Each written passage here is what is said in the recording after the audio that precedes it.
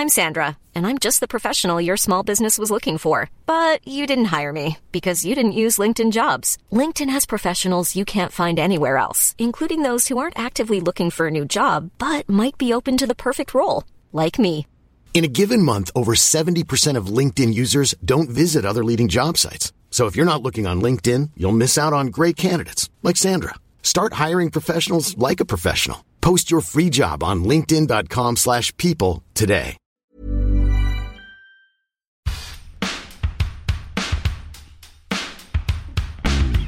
Oh yeah, baby. Oh, baby.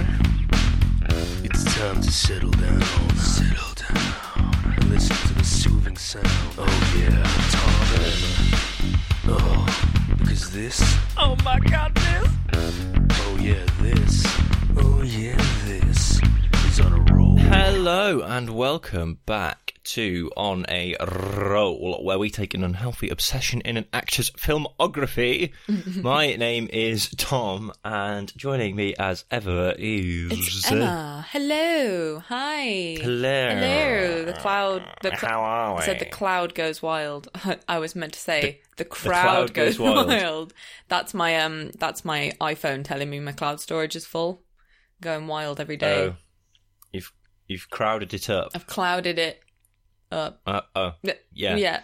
You need to pay for extra storage. Yeah, well, I already paying 99p a month, and I'm a bit reluctant. Oh, God. The next jump They're up... bleeding you dry. The next jump is $6.99 It really a month. hit you hard, that 99p. It's $6.99 though, is the next one up. Are you kidding me? It should go up in pound increments. How much do you get, though? Oh, Like, what's the... is it exponential? It's a fair amount, yeah, but $6.99 a month. So what? Talk to me. What storage are you getting at the moment? I think it's like, I don't even know, like 5 gig or something. Right, and what do you get for the $6.99? It's a lot. It's like 100 gig. Right. Well, if you're paying a quid for 5 gig, and then they're giving you 100, you're actually getting a deal there. Yeah, I know.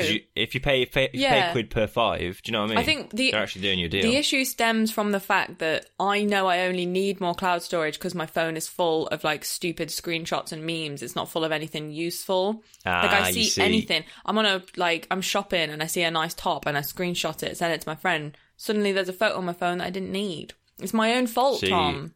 I just go through periodically and delete all of that shit. I need to, but I have 70,000 photos on my iPhone, and I'm stressed. On like Twitter when it's like post the last saved meme that you have, or whatever. I never have any of those because I just delete them. Oh, you're such a better person than me. Oh God. Yeah, but then I don't have anything interesting to post. Do you know what I mean? Yeah, there is that. Not that I post very often. Yeah, but when you do, it's a hit. Well, I don't like to brag. It's a hitter on the Twitter. I save it up. And then the crowd goes wild, bringing it full circle. Oh wow, we did that. Right, we really did that. How's your week been? Have you been? I think you've been a bit of a busy bee. I was the week before last. Is that the week before? Oh blimey. Yeah, this week it's been pretty chill. It's gone I was quick. actually off work ill. Oh, this week has been pretty chill. I was actually off work ill. Bars. Absolute bars. But yeah, so this has been a chill week, the calm before the storm. Yeah. Next week's a pretty busy week. Damn. I'm actually just a little bit of logistics podcasting. I'm actually almost a full week ahead on the movies. So wow. It's a little bit... I did have to like reset my brain when we were talking about this episode because I'm thinking about Star Trek Beyond and things like that, which we're not talking about this week. Oh, good. Yeah, I couldn't do that. If I'd watched next week's films, I think I would have forgotten. My brain's gone a little bit like, what? Well, who am I? I watched virtually all of the second half of Rosemary's Baby yesterday, so that's pretty fresh in my mind. And I finished Infinitely Polar Bear yesterday as well. So I've got it. I'm on it. Okay, good. You can guide me through because I have had a quick I'll remind refresh you in my brain of what they're about. Yeah. But I did have to check my notes to be like, wait, what films did we watch? Yeah. Because that was so long ago in my brain. You're just thinking about Star Trek. Yeah, Star Trek. Spoilers for next week, but Star Trek, The Book of Life, and Nina, which is the one that I haven't watched. Oh, yeah, that's the slightly controversial one, isn't it? There might be a bit of controversy. From what I know, but we'll get there. Anyway, we're not talking about that this week. No. We'll save the controversy for next week. Yeah. Do you want to explain to people who've not listened before what this is about, this podcast? This little podcast, yeah. So this podcast is about movies, in case you hadn't gleaned. It's where me and Tom, watch all of the given media films and such by one specific actor. We watch their whole filmography. If you haven't left already after that shit description. Do you know what, though? I bought cinematography. I wouldn't have questioned you on it. They sound the same, but they're not the same. So, yeah, season... Are you going to the cinema? Yeah. What are you going to watch? A film? Same thing. You've just blown my dick off with that. Straight off. I've choked. Straight off. On just the thought of your dick being blown. Yeah. Anywho, season 1, we watched all of Robert Pattinson's filmography. Season 2, we watched all of Ryan Gosling's filmography, and we're currently making our way through Zoe Saldana's filmography. So, can I say I think Ryan Gosling's would be a cinematography, because every one of his films is cinema. I mean, you ain't wrong. You ain't. I'm not wrong, and I might just be right. Yeah, you might just be. So, yeah, we're having a bit of a hoot. A hoot and nanny. Yeah, Zoe Saldana's filmography is shaping up to be an interesting one, I think. Yeah, it's getting a bit more varied now. Yeah, she was definitely sidestepped as the side character, love interest for quite a while. I mean, she still kind of is, but whatever. Yeah, I mean, yeah, she is, isn't she? Let's be honest. Yeah. So this week we've watched, already hinted at slightly, Rosemary's Baby, Bebe, Infinitely Polar Bear, and Guardians of the Galaxy. Yeah, that's little known film, Guardians of the Galaxy. Yeah, Guardians of the Galaxy, which I didn't make very many notes for because I just enjoyed the film. Well, I'm relying on your Marvel nerdy Marvel loving brain to go through that, because I actually didn't get a chance so much trivia to rewatch that this week, but I have seen it about 6 times, so I feel comfortable talking about it. Okie doke. Well, should we kick off with the lesser known of the films this week? So we'll kick off with Infinitely Polar Bear. Yes. So, Infinitely Polar Bear. Yeah. What's this film about, Emma? This film is about a man, Mark Ruffalo, who has bipolar disorder, and he has like a psychotic breakdown, I guess, or like a psychotic break, I think they call it, and he loses his job and he gets hospitalized, and there's like this halfway house that he gets put in where his wife and kids visit him, and it's kind of a bit back and forth timeline wise of like his wife, who is Zoe Saldana, trying to get a better life for their kids by like applying to business schools to get a better job, and him struggling to look after the kids. And it's kind of one of those drama films where, again, it feels like maybe not a lot happens, but it's quite sweet, and the characters are like, they go through a lot, I suppose. You missed that key point, Emma. What did I miss?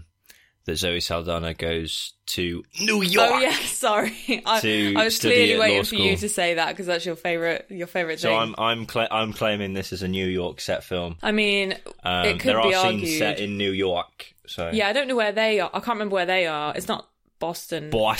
Yeah, so the family are in Boston. She's going to business schools and studying in New York to send the money back to the family and make a better life for the girls.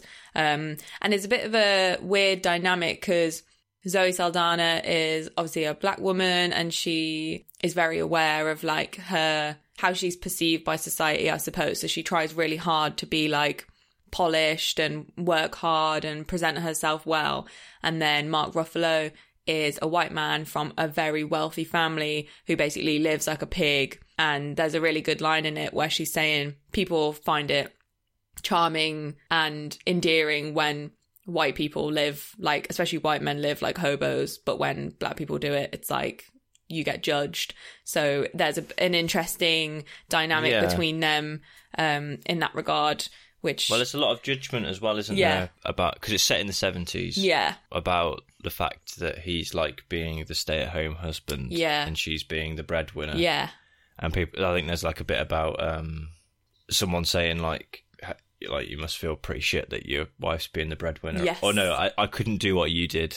Or couldn't do what you do, and like she's going off to be the breadwinner. Mm-hmm. And that race is brought up quite a bit as well. I think I wrote that I think I've seen this clip before, but there's a bit where, because they have two daughters, and one of them is a lot fairer skinned. Yeah, she just looks white, doesn't she? Skinned, yeah. And she's talking to Zoe Saldana, and she's like, "Am I black?" Mm-hmm. Like, I feel embarrassed when I tell people that I'm black, and she's like, "Yes, you are, because you're my daughter." Yeah. And interestingly, this is based on a true story. Ah. It's based on the director's real life experience and her parents. Oh, no and actually, way. at the end of the credits, which I missed this because I didn't watch the end of the credits. At the end of the credits, they show a picture of her real parents. Oh. And to add another layer. The older daughter, the one who asks about whether she's black or not, is played by her real life daughter. Oh. Which is quite interesting. I thought that's sweet. Learning that after the fact has added an extra layer to it. Yeah, that's really sweet. Wow. But yeah, I just thought it was really nice. It was nice. It didn't do very well critically. Well, I don't know how it did critically, but it didn't do very well financially. Well, again, I think it lost as I've said on this show a fair few times, I hadn't heard of it, therefore it can't have been successful, because I would have heard of it. I am the be-all and end-all of cinema. It's also a really, it's a bit of a niche film, isn't it? It feels more like a... It's a bit of a Cannes I don't film think it got. festival I don't think if it got a feel. massively wide commercial theatrical release. No, but it feels more like a film festival film. I found it quite distressing to watch in parts as well. Like, as much as it was a bit uplifting in parts, I found it there are several scenes of Mark Ruffalo trying to look after the kids, and because he has bipolar and he doesn't take his lithium when he should and stuff, he kind of acts like a bit of a child as well, and they sort of all fight, and it's there's three kids and there's just a lot of shouting and swearing at each other, and I just found it a bit stressful to watch in parts. Yeah.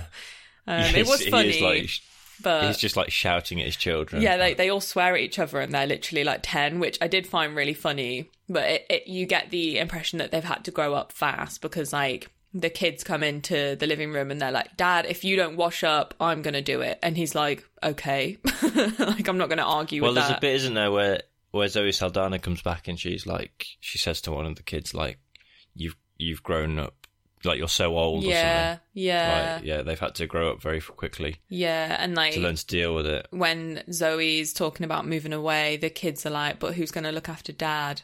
She's like, "He can look after himself." And yeah, you get the feeling that they feel like they have to look after him, even though it should be the other way around. And it is interesting. One of my notes was Dad of the Year, but I think that was meant to be sarcastic because he's quite bad. Yeah, because in the end, Zoe, she's trying to get a job back in Boston. But seemingly as soon as places find out that she has kids, they don't want to hire her. That's... but being a woman. So she decides that she's going to go to New York with the kids. New York with the kids. But then she decides that she can't do it, and it's sort of unclear. I didn't really understand what happened at the end, but it cuts to a year later, and they're all a happy family again. Because it's are Zoe and Mark Ruffalo going to get back together? Did they ever break up? I don't know. It's sort of unclear throughout the whole thing. It's a weird, it's a really weird relationship. It's you don't know whether they're apart, whether they've broken up, and she seems to really care about him, but not romantically. But then they do have romantic moments, so it is a bit confusing. Well, because, there's a bit where he's "Oh, we could move back in together and we could be a happy family or whatever." And he's trying to sleep with her, and she's not really having any of it. But then they do, I think. And then, it's just very... I guess it's one of those weird sort of... It's weird because it's probably what happened in real life, right? Yeah, and exactly. Yeah. Just one of those. Just one of them. It's just one of them. Happens to us all. But I thought it was good. Yeah, it was good. Enjoyable. I enjoyed it. It was sweet. It's nice to see Mark Ruffalo too, because I'm a fan. Yeah, one of our Marvel obviously, boys. he's in the Marvel films. Yeah. There's also on the trivia, there's a bit where when Zoe Saldana goes away, he's like taking photos of it all, and he says, he's like dressed in an entirely green suit, and he's like, I just wish I didn't look like a green bug. And then on the trivia, it's like, Mark Ruffalo spent a lot of his time in the MCU as the Incredible Hulk, who is green. Thanks for clarifying. We had no idea. I'm sure that's what that was a reference to. Yeah. Cheers. Oh, that's funny. Should we give this film a rating then? Yes. Would you like to explain our rating system? I thought you'd never ask. So, oh my God. In our rating system, we tend to go for a rating based on our chosen actor's name. So when we did Robert Pattinson, we had a chat on the back or a pat on the back with Ryan the Goosey Gosling. Which, interesting fact, I don't know if you know. I know exactly what you're about to say. A baby goose. It was a juicy goosey or a loosey goosey. Yeah. And with Zoe Saldana, it's a Zoe Saldana or a Zoe Saldana, which is interesting. I usually do that the other way around. Yeah. That felt weird coming out of my body. Probably get that checked out. Or a Let's Go Saldana or a Noe Saldana. Or if it's just like a bit meh, it's just a Zoke. I don't use Zoke enough. I'm gonna bring that out. I've found often I sort of default to Zoke because sometimes they're just not. They're neither here nor there. The films haven't inspired a great emotion in me. Like I feel like to use like you have to like. You got to feel it in your chest. Yeah. You know what I mean? I completely know what you mean. You have to be infused. Infused, darling. But if it's just like I watched it, I didn't want to kill myself, then that's all you can hope for, really. We should have had a Zoke equivalent for the Robert Pattinson series, because a lot of his were surprisingly not making me want to kill myself, but they weren't good. Yeah, that's the problem, isn't it? Yeah. With his, it was like, all you can hope for is that it's not 3 hours long and full of wanking. Just him wanking. Yeah. Like that. If you can go in and get out unscathed with a wank, then you've had a good time. You've got your money's worth. Jesus H. So Christ. yeah, Infinitely Polar Bear. Yeah. Also, the title is because no one actually says infinitely polar bear, but one of the kids, when they're telling their friends what's wrong with their dad, they say that he's polar bear. Yeah. And she's like, no, he's got bipolar. Yeah. It's not just randomly called Infinitely Polar Bear. It sounds like a John Green book, I think. Like it's a bit of a twatty title. It does actually. Yeah. They fell in love, like falling asleep.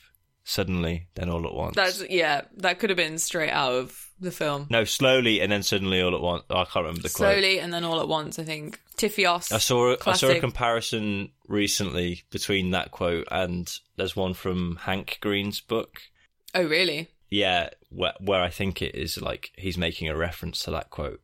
Aww. But it's like a really not poetically nice quote. Like I can't remember what it is now. Hank's just not built the same. Yeah, I think he's taken the piss out of it. So it's just like it's like I don't know. Let me think of something. It's like when you throw jam at a wall, it falls slowly, then suddenly falls off all at once. It's like that sort of thing. That's funny. That's not what it is at all. I like that one. I don't know why I'm throwing jam at a wall. That's very Robert Pattinson behaviour. Yeah. Scooping jam Maybe out and globbing it out the wall. He scoops the jam out of his jars and just flings it, throws it at a wall. I bet we could make that into some sort of party game. Whose jam can fall last on the wall? Look, I think the less said about Rob's jam, the better. Toe jam. So anyway, Infinitely Polar Bear, shall we rate it? Yeah. It's got to be the longest rating in the history of man. It was a let's-a-go-y for me. Yeah, so it's let's-a-go-y for me, I enjoyed it. I enjoyed it immensely. Infinitely. Right, should we move on then to Rosemary's Baby? Yes, let's. So this is a 2-part miniseries. Yeah, there's nothing mini about it though. Fucking hell! If you Google it, it's touted as a 4-hour event. Yeah, calling it mini is a bit of a stretch. Each episode's an hour and 20. So, like, obviously with adverts, I would imagine it would be 4 hours. But it's obviously an adaptation of, I think, the book Rosemary's Baby, not so much the. Is it a Roman Polanski film? Rosemary's Baby. I think, yeah, there was a book, and then there was a 1968 film, and then there was this. There's also a sequel book called Rosemary's Son. Oh God! From the 90s. Well, after watching the series, I'm intrigued because I didn't see that ending coming. So, did you know anything about Rosemary's Baby before watching it? No clue. I knew only what you told me last week about that it's meant to be spooky, like potentially a horror. Yeah. I had no idea what to expect. No. So all I knew was obviously there's a baby, and I knew there's like and a Rosemary. I think the post. Yeah, I think the poster for the film is like just like one of those classic push chairs, just on, like a stroller. Like a hill. And I've got like. I've never seen the film, but I've got like in my head just like a crib rocking back and forth, and there being like I knew there was a demon baby involved. You knew there was a demon baby. Oh, yeah, this was such a shock to me. I had no idea. But it went in a different direction because it seemed to be suggesting that we'll get into it, but it seemed to be suggesting that they were going to sacrifice the baby, right? Yeah. So I was like, oh, I got this completely wrong. Yeah, I thought they were going to eat the baby. I thought it was like a Damien 666 Spawn of the Devil scenario, which, spoilers, it does turn out to be, I think. Yeah. And, yeah, so anyway, it starts with a woman who is pregnant in Paris committing suicide. And she's like, the name's an anagram, which is, from doing some research, is a key part of the book. Yeah, you never would have known. I was just like, what the fuck is going on? I don't know what I thought was going to happen in this film, but I text Tom because I was watching it while I was at work. I really hope no one from my job is listening to this, but I was just like doing my silly little emails, and I had Rosemary's Baby on my laptop, and it starts real fucked up, with this woman like jumping out the window or whatever, and I was like, I cannot work in these conditions. This is so dark. Yeah, and then it cuts to Zoe Saldana and I don't know his name, but he's the guy from Suits. Oh my God, yes. Patrick J. Adams. I was so excited to see him because I'm such a big fan of Suits, but he was literally just playing Mike pretty much. Like, they were the same character, virtually. So he's a writer. Apparently, Zoe has a penchant for writers in these things. And she's pregnant, and she goes to, they're having their scan. Yep. And they're like joking about it, and it's all nice. And then the doctor's like, "Oh, just bear with me a sec, Rosemary. I'm just gonna go get someone." Mm-hmm. And they're like, "What's wrong? What's wrong? What's wrong?" And there's no heartbeat, and trigger warning. Yeah, probably trigger warning for baby loss. Turn it off. Turn it off now. Just miscarriage. And then, can I just say, by the way, obviously, horrible experience. Goes without saying. Yeah. Cuts to 3 months later. Largely unaffected by the miscarriage. She seems quite jolly. Like, I was expecting there to be a bit more... just at least some, like a sprinkle of depression. But she's just like, oh, yeah, move to Paris. Yeah, go fun. Yeah. Yeah, just a bit strange. I think it just... 3 months is a long time to get over something like that if you're ready to, but I think it was just the way it was cut. It was such a mood shift from like, we've just lost our baby to like, oh my God, we're going to Paris. Yeah. It was like, so okay. They decided to move to Paris because her boyfriend has got like he's becoming a lecturer at some school. Yeah. Right? And thanks to her friend, whose name I cannot remember. Julie. Who, I love Julie. She was in an episode of Doctor Who. Ooh, which one? I thought I recognised her. Season 3, episode 2, The Shakespeare Code. She was one of the Carrier Knights. Do you know what? Wow. She was a witch in it, which I thought was quite good, because obviously this is a bit spooky. Oh, yeah, she was Lilith. I'd recognise her face anywhere. Love that. That crusty old witch face. Which makes us... She's actually a very pretty lady. She is very pretty lady, yeah. Very nice. In the episode of Doctor Who that she was in, her character was outwardly pretty, and then she'd, like, lure men back to her humble abode. And then she was a crusty witch. Turn around and she'd have prosthetics on that made her look like a crusty witch. That's all that I can see, unfortunately. Yeah. So anyway, she's like her gal pal. Yeah, besties. And then they're like walking through Paris having a gay old time. And then she's... Oh, by the way, when they had the miscarriage and she's walking out of the hospital, like some guy with a beard and a weird cane is sat in the hospital and like eyes blue are up. eyes. Yeah, he's got like bright blue eyes. Yeah. That'll come back into it later. And then I think he's possibly there, like eyeing her up in the street again, and she gets a bit entranced. Yeah. And then someone steals her bag, her purse. So she chases this guy down, he gets hit by a car, drops her purse. She picks it up and she finds someone else's purse in there, so she finds the address. She goes to this house, and it's like a really posh, like, apartment building or whatever. Yeah, like typical, like, Parisian townhouse sort of vibes. Yeah, and she befriends this woman whose purse it is, and they invite her to her and her partner to this party in the evening to thank her for returning her purse. And it's got real, like, Eyes Wide Shut vibes going on.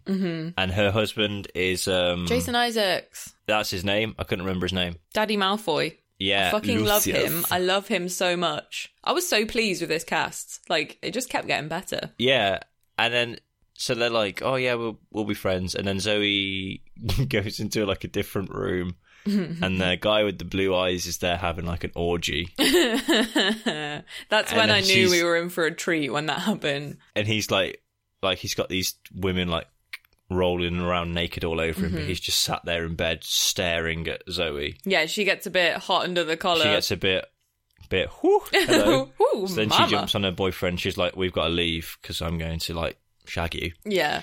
And they go, oh, before you leave, we've got you a present. And they give them a cat. A black cat, which is very specific. Well, Pacific. I wonder, yeah. So they seems a bit witchy. They give her a cat, and they're like, yeah, well, of course we'll keep it. Yeah, sure.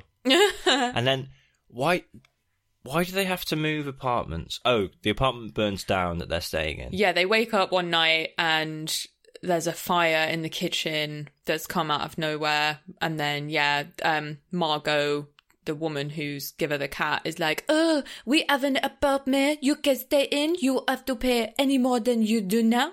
It is a very sought after area. You are welcome to stay. That was beautiful. Thank you. Just rewinding, by the way. Do you know where they moved to Paris from? Are you gonna say New York? Was it actually? Yeah, actually it was, because I've got it in my notes. She mentioned New York. I forgot. Yeah, because also at the beginning they're talking about like which basketball, hockey team, whichever one the Knicks are. Yeah. They're talking about that they support them. Oh, or they yeah, met at of a course. Knicks game or something. Yeah.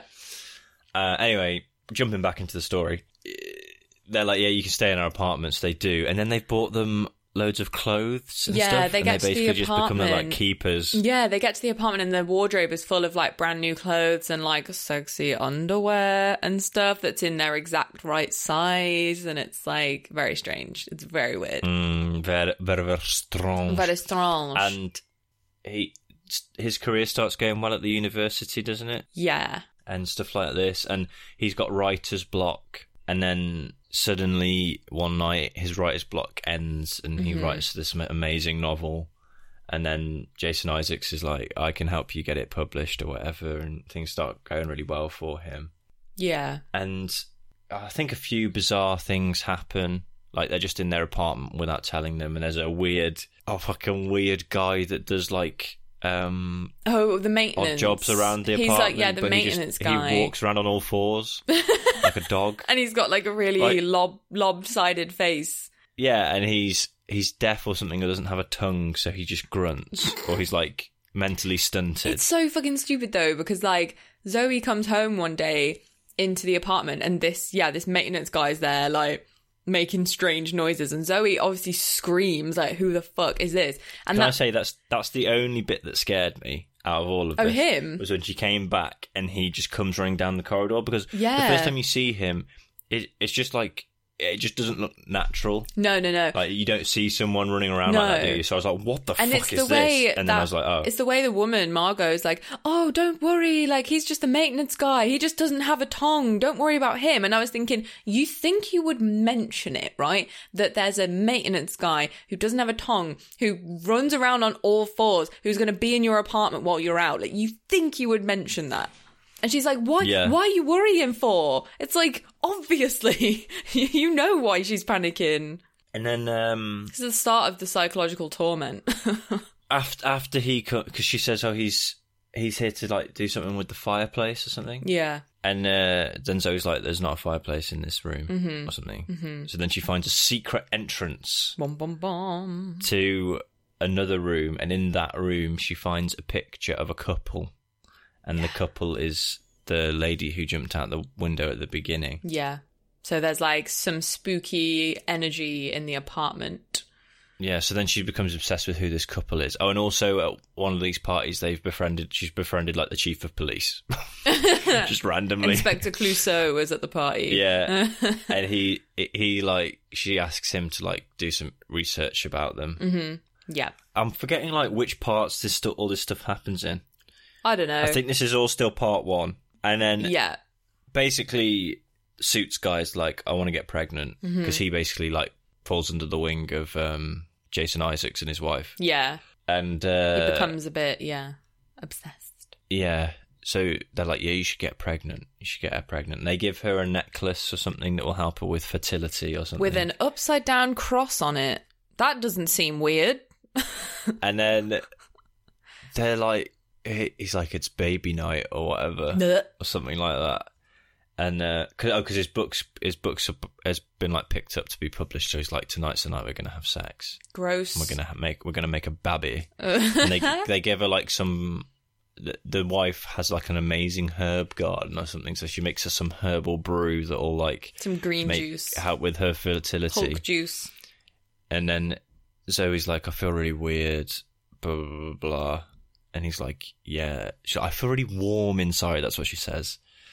And he's like, yeah, let's have the sex. And then she has like a really weird dream where the guy with the blue eyes is back and is like fucking her, but everybody else is stood around watching them. Yeah, like the woman is like making out with her and stuff. It's really weird. Yeah, so there's a bit before that where like they just go like, they're just in the house or whatever. Yeah. And she just like walks up to her and just like is like clearly trying to like seduce her, and then like kisses her. And then just walks off, and it's just never addressed again. No. So weird. And then, yeah, at the end of the episode, she's having this dream that she's having sex with this guy. And then, just to make sure that you know, she's like, this isn't a dream. This is real. Oh, yeah, I remember her saying that and thinking, that's a bit on the nose. Because you just had to differentiate that this isn't a dream. Yeah. Just for the viewer there. Yeah. And that's the end of part one. And then she wakes up and she's got like cuts all over her, like nail marks. And then he's like, oh, sorry, I've cut my nails. Her boyfriend, she's like, what, we had sex last night? I just passed out. Did you have sex with me unconscious? And he's like, no, you were into it too. And he's got scratches on him as well. And I found this out because I read up on the original. Right. In the original film or book or whatever, he does have sex with her when she's unconscious. Ooh. Because I put, wait, you shagged her while she was like unconscious. Yeah. But so that's in this, rape. they make it clear that he didn't. Yeah. But in the original, he did. Right, yeah. Well, that's probably for the best. Yeah. So then, yeah, she is pregnant. Mm-hmm. But then she's like, becomes really ill. Yeah, the baby is not good for her, and she has like, I think you're meant to think that something fucked up's happening with the baby, but they kind of explain it away as that, I can't remember what it's called, but that illness women get where they're super vomity during pregnancy. Yeah. And yeah, you're not really sure what's going on, but... And they like recommend her their doctor. Yeah. And he's like, yeah, it's fine. just make whatever her name is with her herbs. She'll make you a concoction and just keep taking that. So she's drinking like this horrible herb drink every day. Yeah. And but she's so ill. They like keep taking it, and she gets so ill. And she's telling her friend, like, I think I'm going to die, basically. So then her friend takes her to a doctor, who she's slept with incidentally. Yeah, and he's like, yeah, we need to get you an MRI. Oh my God, I found this whole part so distressing. Like, as a woman, obviously I've never had a baby, and I can't pretend to know what it's like, but like, I find people having an opinion on what she should do with her body really distressing. She's in so much like pain, and she's literally begging her husband for help, and she's so upset, and she can't sleep, she's losing weight, like she looks so ill.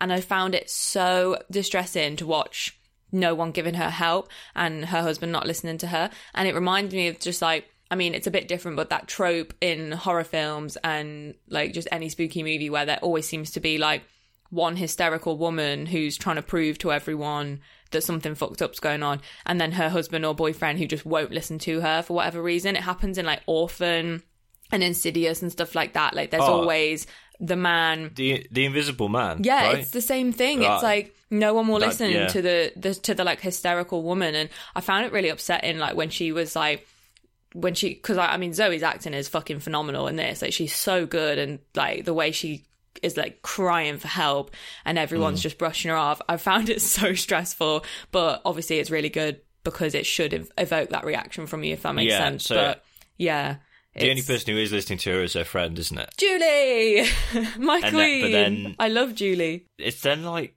revealed that she had like an affair with her husband. Yeah, because at some point she's saying to Patrick Adams, I can't remember the character's name. Oh, Guy. His name's Guy. His name is Guy. Yeah, she's saying to Guy, like, you need to listen to your wife. She's so ill. You need to take her to get an MRI.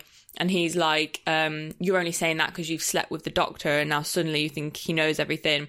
And then she says, well, I've slept with you too. Like, that doesn't mean I can't see people for what they really are. And then they sort of stop arguing. She gives him a hug because he starts crying, and then he starts trying to kiss her. I was like, what the fuck? It's all a ruse to steal her crucifix necklace. Huge ruse. So then he can give it to Jason Isaacs so they can do some voodoo magic, and they get her killed. It's it's an awful scene. So Julie is like some sort of chef, like a trainee chef. No, when they first moved to Paris, they're like, oh, we should both start cooking classes so that we can learn to cook. That's it. Yeah, that's it. There's a few scenes of them both training, that's but she's it. just there on her own. So she's doing like a chef's class, and as soon as like the scene with Guy's happened, you get the feeling something bad might follow, and she's got, I think, a hot pan of oil cooking ready for her to throw some food in, and it's like a couple, like maybe like a minute of her going back and forth from this pan, and you're just thinking, oh, Jesus Christ. And then I think she slips and the hot oil goes all over her face, and then she smashes her head off the floor and she dies. And I was just like, Julie, no. So then Zoe just gets zero help. I know. And the guy, the boyfriend of the girl who killed herself at the beginning, he like shows up and shoots Jason Isaacs. But then the wife does some like voodoo so that he survives, and then the guy who shot him she goes into like his operating room and kills him basically. Yeah. And she's on CCTV and no one knows that it's her until Zoe goes to the police officer's house. Yeah. Office, and is like, oh, why have you got a picture of her on the wall? Yeah. And he's like, oh, is that who that is? And she's like, yeah, that's what she was wearing the night that he was shot. Yeah. And then, they basically discover that there's been loads of women have lived in the apartment over the years. Gone missing. Have gone missing or shown up like with their hearts missing and things like this. And that there's a guy that lived in the apartment building who was like linked to a satanic cult or something. I mean, it's just classic textbook, isn't it? And it's the blue-eyed guy that she keeps seeing, and she sees him around the building. My blue-eyed guy. Or I think you're at least supposed to think that. But then it's basically eventually revealed that the blue-eyed guy who lived there in like the 1800s and is photographed in the 1800s is Jason Isaacs. And in the one photo, it's just him with a beard, and no one's noticed all these years. But yeah, it's sort of like she finds out that the woman who killed herself, she was part of this church, and she goes to see the church, and then the guy that she goes to see at the church is killed, and then the policeman's like, yeah, it's him. I'm going to help you. Come meet me at this place. And then on the way there, he like starts sweating blood or something, and he crashes his car and is like killed. No. He starts sweating blood out of his mouth or whatever. Gets out. You think, yes, he's made it, and then he gets hit by a lorry. Oh, he gets hit by. And Zoe watches it, and it's like, fuck. It's like Final Destination. Once you get marked by those people, you are dead. Yeah, and then the anagram thing comes into it because. If you rearrange the letters of his name, isn't it like Roman Castevet rearranged is the name of the devil guy, which I can't remember what it is. It's like I am Tom Riddle is Tom Riddle is I am Lord Voldemort. Yeah, it's the same thing. It's something that you would never work out. I was kind of all in on the film until that point, and then I was like, that's just a bit cheesy. But apparently that's like the big thing that's like from the book. They could have done without the anagrams. I just found it a bit corny. But anyway, at this point, she's like better. Like at a certain point, the baby just stops like eating her alive. Yeah. And she's about to have the kid. And then she sort of realises that she doesn't want the baby or something. I don't really remember. Or she does want the baby, but she wants to get out of the house. But the guy doesn't want to leave because he knows that all his success and everything is tied to... Something happens. She wants to get away after she realises the anagram, and she's like, we need to go back to New York. And he's like, we can't go, you're about to have the baby. And then she escapes somehow, goes to the nice doctor, and she's like, please don't take me to the hospital. Please don't take me to the hospital because they'll know where I am. I don't want my husband. I don't want anyone. But she's spouting all this shit about Satan. Yeah, she's spouting all this like, oh, it's the devil. And then he's like, we'll put you to sleep, and then we'll transfer you to a hospital. And then, when she wakes, I think her husband and Roman or the old guy come in, and he's like, she's a danger to herself at this point because she's chatting so much shit and she's made herself sound crazy, basically. And then, when she wakes up, her husband says she's been in a coma after the birth and the baby didn't make it, so he cremated the baby without asking her, which is like, I mean, in itself is so bad. You can't do that. And she's obviously heartbroken, and then I can't fully remember how it happens, but she goes back to the apartment and she starts lactating from her titties. Yeah, and she's then like, she hears the baby crying. And then the baby, you can hear the baby crying from another room, and she goes into the other room and the baby is there under some like red veil. Yeah, and then they're all like crowded around the baby, and she's like, you kept my baby from me, and also she thought that they're going to sacrifice the baby to prolong their life. Mm-hmm. That's how they get their power or whatever. Mm-hmm. But they've kept the baby alive, and she's like, I'm not going to let you kill it. And then she basically realises that the baby has like bright blue eyes. Yeah, just like the creepy man from the start. Ooh. And then they're like, yeah, it's the devil baby. Oh, and the husband, who is like enemy number one in this, even worse than Jason Isaacs and that, is like, I didn't think it would be an issue because it's just like you had another miscarriage. Basically saying, I didn't think you'd care that we give them our baby because it's no different to what happened last time. I've never wanted to strangle a movie character more. He's a disgusting person. I hate him. Such a cunt. Such a cunt. Cunt. But yeah, I can't remember what the very last frame is or what happens. It's from everything that I've read about it, the key part is that she wants to kill the baby, but then her maternal instinct kicks in, and the baby starts crying, and she picks up the baby and starts like mothering it. Yeah. And it's like sort of insinuated that she's going to care for it because she's its mother. I just don't get the point, but okay. Yeah. Like if they sacrificed it to prolong their like vampire-ness, that made sense. But what do they gain from? Oh, I guess he wanted a kid. Yeah. I don't know. Yeah. Crazy. Yeah, it just sort of it got away from me a bit. Sort of goes nowhere, doesn't it? Yeah, it was. I feel like if it had been more of an out-and-out horror, it might have been a bit better. But it was just really long and just, I guess, like you've think you had more of a reaction to it than I did. Which is understandable because it's not something that I've ever really experienced, or do you know what I mean? So for me, I was like, oh, no one's listening to her, but I wasn't like, this is horrific. I was just like, oh, I was feeling quite upset by it. Yeah, it was. But I do agree, it was way too long. It could have just been a 2-hour film. It didn't need to be 4 hours. Also produced by Zoe Saldana and her 2 sisters. Oh, really? I didn't notice that. I noticed it in the first episode. It said like produced by, and there was like 3 Saldanas, and I was like, oh, I wonder how Zoe got cast in this. Oh, I mean, fairs. And apparently she was the only choice for Rosemary. But yeah, that's the only fact I've got about it as well. There's not any other facts. Wow. Well, should we give it a rating anyway? Yeah, let's rate it. I thought it was okay. I'm gonna give it a okay because it was too long. Yeah. It would have been a let's go-y if it was shorter, but it was too long. Okay. Let's move on then, finally, to Guardians of the Galaxy. Guardians of the Galaxy. I literally watched Guardians, I think, a month ago. So I feel confident. Really? I feel confident. Yeah, we rewatched them all before Black Widow comes out because I was like, I want to be fresh for the MCU. Can I be honest with you, Emma? I'm going to tell you this live on air. Okay. I obviously asked you if we could go and see Black Widow. Yeah. You saw it, didn't you? You fucking saw it. I'm going to be very busy. I was a wanker and paid for it on Premier Access on Disney Plus. Oh, did you? Yeah. I mean, I don't blame you because you I'll watch it with you again. You probably ain't going to have time to get to the cinema anytime soon, though, and I don't blame you because I don't imagine you could wait. No, that's fine. I'm not mad.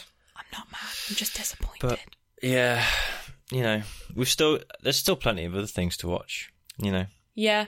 I'm going to see Black Widow tomorrow, so... I just thought, well, there you go. I just thought I'd be honest with you. Well, I appreciate your honesty, Tom. That's what good friends do. Anyway, Guardians of the Galaxy. I think this is up there as one of my favourite Marvel films. Is it? Yeah, and I've said before, there's not many films that I've been to see more than once in the cinema. Didn't you see this 3 times? No, that was The Greatest Showman. Oh, yeah, sorry. I saw this twice, though. Okay, nice. I'm trying to think of the other ones that I've been to see more than once. But yeah, I think this was the first film that I went for a repeat viewing of. So you were a fan then? In my life. Yeah, no, I remember going to see it and thinking that was such a good film. That was such a good experience. And until Infinity War, this was the highest rated Marvel film. Was it? Yeah. I think it's because, and you'll have way more opinions and knowledge on this than me, but I think it's because it was so fun and so different, like with the soundtrack, and like the soundtrack is iconic, like everyone loves. Can I tell you what? The soundtrack. So good, right? So I've got so many facts about the soundtrack, but this was the first, the soundtrack to this film, Awesome Mix Volume 1, because they released 3 soundtracks. Yeah. Because there's obviously like the Marvel music as well. Yeah. But that went to number 1 on Billboard's Top 100 or whatever. Wow. And that's the first movie soundtrack ever to get to number 1 with no original music. Wow. Because obviously it's just a compilation. Yeah. And James Gunn selected 100. Did he start with 120 or he whittled it down to 120? But basically he went on Billboard's top lists and got a list of loads of songs from the era that he wanted. So I think it was from like 1979 to 1980, whenever Peter Quill is taken. And then whittled it down to like a list of 120. Yeah. And then used that. So he either directed scenes, he directed all the scenes to the music and had the music on set and all that, or he picked the songs and then used them to inspire scenes in the film. So like it was all written around like pop music and stuff. It, like the music was an integral part of it. That's really cool. And I think he said like he has a list of songs that are like, these are Peter Quill songs that he would listen to. And I don't think this film or Guardians 2, which I'm sure we'll get onto in future weeks, would be the same films without the soundtrack. I think when you think Guardians, you think of the mixtape, don't you?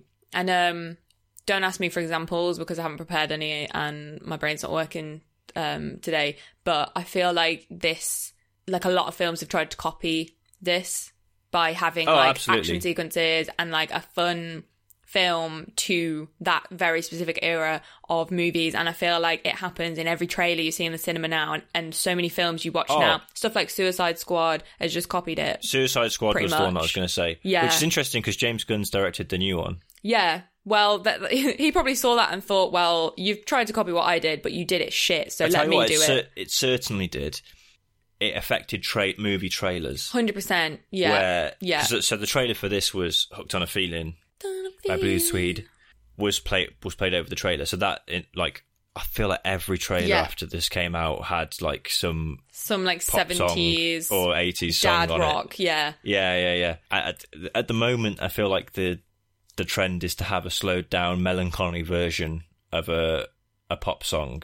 Yeah. Like, I forget what film it was, has like Crazy in Love, but it's like really slowed down. Crazy right and it's like explosions. It's an isolated vocal, usually female. I honestly hate it. I really hate that trend. I can't stand it. Stop doing it. Just stop. But when I tell you that The Awesome Mix Volume 1 was the soundtrack to my life for at least 2-3 years after this film came out. I think it still is. And then expanded to Awesome Mix Volume 2 and then now to Awesome Mix Volume 3. no, I've got that playlist on Spotify that someone's made, which because in Guardians 2 he gets given a Zune, doesn't he? Yes. So someone's made a playlist of all the songs that they think would be on it. That's so cool. Really clever. Yeah, it's just such a good, like the opening. With the titles, Come and Get Your Love. Oh my God. Get your love. So good. Shall I reel you off all my facts that I've got? Yeah, I feel like it's a weird one, isn't it? Because it's such a popular film. Pretty much everyone's seen it. We don't need to go through it play by play like Rosemary's Baby. But I feel like people want to know the cold, hard facts or the warm, soft facts.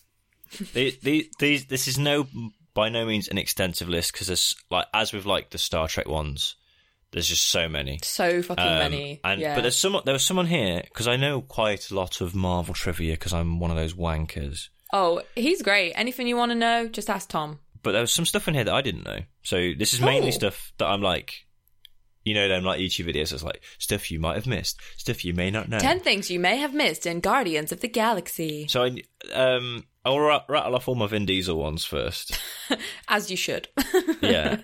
So Vin Diesel recorded all of his lines for Groot in several different languages, including Russian, Mandarin, Spanish, Portuguese, German and French, so that he could use his voice in all of the foreign versions around the world. So obviously like, they usually get like someone in to do their voice. Yeah, the dubs and stuff. Because he was just saying, I am Groot. He just recorded it in all the different languages. I wonder what it is in like Russian. Well, I didn't really write this fact down, but I read one that was like, in Dutch and some other languages, Groot means big. Oh. So like he's saying, I am big. But also, obviously, he didn't just do it like, he didn't just say I am Groot once, because he recorded every line differently. Well, you've got to have the different like emotions and volume and in the script, nuances. Apparently James Gunn wrote what he's actually saying. Oh, really? Yeah. I want to know. So, like, the only one that I know, and it's not in this film, it's in Infinity War. Mm-hmm. But in Infinity War, spoilers, when everyone gets snapped and Groot gets disintegrated, he says, I am Groot to Rocket. And apparently that's, like, he's saying something like, Dad. No, like, shut up. Yeah. Shut up. Oh, God. Oh, my heart. So he has what their lines actually are, so that he can put in what he's trying to emote with them. Oh. But and apparently he recorded over 1,000 takes or something for the film. I think that's just in English. Oh my God. And then this is one that I didn't know about Vin Diesel, but apparently he recorded his lines wearing stilts. So that he could get a sense of how large Groot is. And then another one that I saw was like, when he went to premieres and stuff, he would wear a shirt that says I am Groot on it. But also he would wear the stilts. He would wear the stilts to premieres and stuff. Oh my God, I need to find a picture of him. The premiere. And then this one's quite nice. Okay. According to Vin, my man Vin, his performance as Groot helped him through a dark time in his life. He was dealing with the loss of his best friend and Fast and Furious co-star and Zoe Saldana co-star Paul Walker. Can we not do this right now? It was the first time I came back to dealing with human beings after dealing with death. So playing a character who celebrates life in the way Groot does was very nice. I'm sorry. That's really sweet, but I've just seen a picture of him at the premiere. In his stilts. I will post this on Instagram, everyone. I'm just going to send it to you now, Tom, because you've got to see this. How did we not see this at the time? I don't know. When I read it, I was like...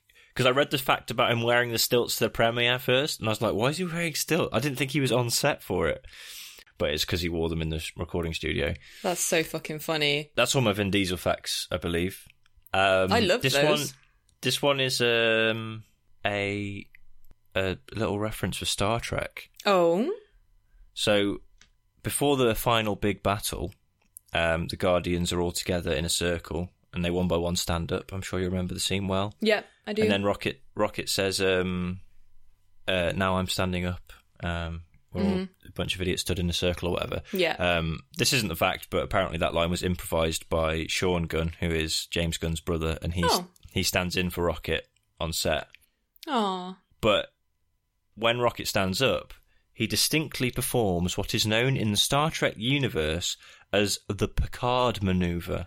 Oh, yeah. Do you know what the Picard maneuver is? I've heard it, but I couldn't describe it to you. No. He stands up and with both hands, or paws, he tugs the bottom of his uniform top, presumably to ensure a nice, crisp fit. Oh. But that's what Patrick Stewart does in Next Generation. Whenever he stands up, he pulls his uniform down, and it's become affectionately called the Picard maneuver. That's cute. No, I didn't know that. But it's unknown whether this was intentional or it's just a coincidence, but people have taken it as that's what it is. I've sent you the Vin Diesel photo. I implore you to look at it. Oh, I'll look at it now. It will make your day. What is he doing? He's like doing a catwalk as well. He looks like an absolute legend. Total legend. Strutting his stuff. He's strutting his funky stuff, yeah. Oh my God. Continue with the facts. Apparently Bradley Cooper was paid more for this film, voicing Rocket, than he was for his roles in Silver Linings Playbook and The Hangover combined. I can believe it. I mean, first of all, Marvel have probably a much bigger budget. Second of all, Rocket's the best character. Well, he's the best character. James Gunn said the reason that he wanted to do this film was because was for Rocket, and then apparently after it was like really well received, and that because I think like Rocket's his favourite character basically. Yeah. He like posted a thing online thanking everyone for the response to the film and for allowing, I think it said something like allowing a raccoon to make us all feel a little bit more human or something. That's like really that. cute. Yeah, I love Rocket so much. He's always been my favourite character. I think he gets much more development in the second as well. He does, yeah. I think they probably realised, didn't they, that people love him and they lent into that a little bit. And then here's the little fact. I mean, the first part of this fact you'll know because we were highlighted at the time. The second, I was not aware of. Okay. Bradley Cooper and Zoe Saldana starred as a couple in the romance film The Words. Yep, loved it. Great film. And were in an off-screen relationship until shortly before production of this film started. Really? Apparently so. No way, I had no idea. Neither did I. Oh my God, they look great together. That was a shock to me. Aww. It's like Ryan Gosling all over again with his like secret romances with co-stars. I know. Although, yeah, Zoe and Bradley, that's a nice little pair, so to speak. Yeah, so and then this is a Zoe Saldana fact. She nearly broke Chris Pratt's ribs while filming a fight sequence. Oh dear. During training, Pratt and Saldana would wear protective gear so they could actually hit each other. However, when the day came to film the scene, Pratt forgot to wear his protective gear and didn't tell her because he thought that she would hold back if she knew. So she was under the impression that he was still wearing it and kicked him square in the ribs. Ooh. Which made him fall to the ground. And according to Chris Pratt, he had a bruise on his like ribs for the rest of filming. Is he crazy? Like, what do you think is going to happen if she kicks you without your protective gear on? Such a knob. Maybe he just didn't think she was going to hit him that hard, but... She's a bad bitch. She a bad bitch. He should know. A bad bitch. A bad bitch. That's pretty much all. I've got a few about, like, ad-libs and stuff that made it into the film, but I feel like people know that. It says a bit like where he lifts up the orb with the Infinity Stone in it and he drops it. Mm-hmm. That was just Chris Pratt being clumsy. Oh, I actually didn't know that. And then they kept it in the film. Oh, that's really cool. There's a bit where he flips off the camera when he's being interrogated. That was improvised, and I feel like it was very free set. I struggle because I really went off Chris Pratt for several reasons. I was going to say, I knew that you have issues with Chris Pratt. And it's a shame because I love Guardians and like I don't like to be one of them people that's like, that maybe doesn't like something because of the person that's in it. But it just rubs me up the wrong way. I think the issue is after... Because this was like his boom in popularity, or certainly when I became aware of him. Yeah. And after this, he was just in fucking everything, wasn't he? I think that was it, yeah. He was in everything, and obviously he had that very public affair, cheated on Anna Faris, which, you know, isn't great, but it happens. The thing, though, it happens. Has that actually been confirmed? I think so, yeah. I don't know. And then the thing that got me was him abandoning his cat. Like, that's not okay. You know how I feel about cats, so... Yeah. He did something I say recently, it was in the pandemic, so time is just a flat circle. Yeah. It's something to do with that Onward, that he was at that Pixar film. Oh, yeah. I mean, that was great. He got so... Yeah, but he, like... Oh, what did he do? He did something bad. He, like, got people to...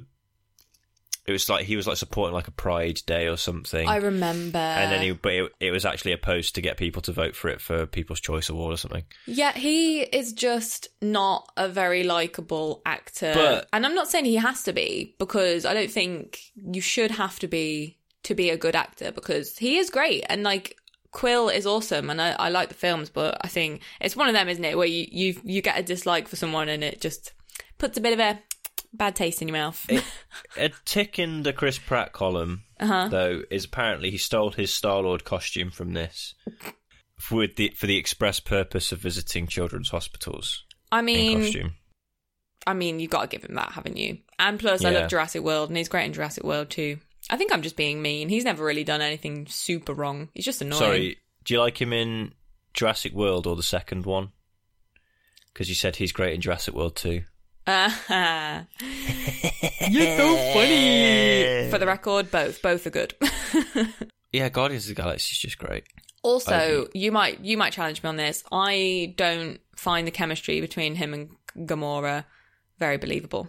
Oh, really? No, I don't feel it in my plums. Oh, I like the bit where they're having a bit of a dance. To be fair, yeah. And she's got the headphones on, and you're like, oh, this was also the first Marvel film not to feature a romantic kiss. Oh, really? The first one? They almost kiss, but they don't actually kiss. I just don't love them together. I don't know. It's just not relevant, is it, Emma? But I'm just saying it anyway. Zoe wanted to take this part, or she wanted to do this part using through prosthetics and practical makeup, not through performance capture or CGI. Which I thought was quite interesting. That is cool. She posted a lot of pictures of her like greened up on her Instagram and stuff, and it looks awesome. But I thought that was interesting, considering that she did stuff like Avatar, and I wondered if that affected her choice. Yeah, maybe she felt she couldn't perform the same as, I can't remember her name. Neytiri? No, not Neytiri. Is it Neytiri? Yeah. Maybe she felt like she'd been there and done that with all the CGI, and she just wanted to be full alien.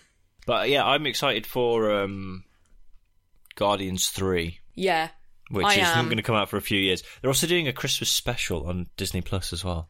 That's going to be great, I think. It's funny, yeah. This didn't used to be one of my favourite Marvel films. When I first saw Guardians, I don't think it captivated me in the way it did with you. But then rewatching it again this year, I like it a lot more. And 2 as well. 2 is my favourite. I'm a sucker for 80s nostalgia, though, aren't I? I mean, yeah, we all are of our age, because it reminds us weird, of what could have been. Because, you know, we were born in the 90s, so... Do you know what? I've actually done a bit of reading on this, because I too am trained nostalgic for the 80s, and I love all the 80s movies, music, just the whole aesthetic of it, like arcade machines and the outfits. And I remember reading up, like, why are millennials so bent for the 80s? And I read this blog that was like, it gives us nostalgia for something we never had, which was just a simpler life without the internet and all the pressures that come with it, and just the overstimulation of information every which way you go. May I show you Welcome to the Internet by Bo Burnham if you want to know what that feels like. And yeah, I think it gives us like nostalgia for something we never had, but we would have really liked to have. It's weird. I think it's also, really weird. I think I've spoken about this before when talking about Back to the Future, but like society seems to go in like a 30-year cycle, right? Yeah. So in the 80s, when they made Back to the Future, they were really nostalgic for the 50s. Yeah. Which, because in Back to the Future, they go back to the 50s. And then, like, I feel like we were nostalgic for the 80s when this film came out, because the 80s was about 30 years ago. Yeah. Because also 2015 was the 30th anniversary of Back to the Future. Back to the Future Day. And then now you're starting to see the 90s are becoming the thing that everyone's nostalgic about, which is 30 years ago. Yeah. So I don't know what I feel like it's long enough ago that... You romanticize it and you forget what was shit about it. It's like, long enough ago that you forget all of the crap and you just bring the goodness out. I guess the young people, so like... The young people, like we're not the youths. What is this? Like, it's a society podcast. So like, I guess like teenagers, they're, or 20-year-olds, they're young enough where it was just before. I guess it's what's just before your time, right? So when you were growing up, that's what you were told about. Like, oh, this old thing. And I do think it's an element of our parents as well. Like, my parents were all in on the 80s, because when it all was the 1980s, when I was a kid was 80s. They were in their like 30s, so, or like 20s. So it's like they were our age in the 80s. So we'll be showing them things we like now, like the MCU and stuff like that. Like, that's a modern thing for us. And our kids will be like, wow, I love this really retro film series called the MCU. It's just it's so strange, isn't it, to think of like, weird. Stuff as retro. Although, I tell you what, so like, obviously, big Busted McFly fan. I have a lot of interaction with younger people, because... oh dear God! Because he works at a theatre company with younger actresses and actors and things. Yes, not because I'm a nonce. And just to clarify, if there's any police officers listening. But yeah, like stuff like that is like they've never heard of. Or mad, isn't it? Or the one that really grinds my gears, Year 3000, that Jonas Brothers song. It just makes me angry. That's an American thing as well, though. Makes me angry. Anyway, I think we've spoken too much about this. Love Guardians. Guardians of the Galaxy is a Zoe Saldana. It's a Zoe Saldana from me too. Love it. Okay, that takes us on to then the ranking. The official Zoe Saldana ranking. Before you ask, please do it in French. In French? Didn't I do it in French last week? Yes, and I want you to do it in French again. Oh, fuck's sake. I'm not going to do the numbers this time, though. In at number 5, we have Avatar. In at number 4, we have Art of Californians. In at number 3, we have Pirates of the Caribbean. I would say in at number 2, we have Star Trek. And in at number 1, we have The Words. Love that. Brilliant. Where are we going to stick Infinitely Polar Bear? I think that it was better than Losers. Yeah, I'll go with that. By the way, I've just noticed I have a Guardians of the Galaxy poster next to me in this room, and I didn't even think until now. Volume 2. I've got the IMAX poster that we got when we went to the cinema years ago. Oh.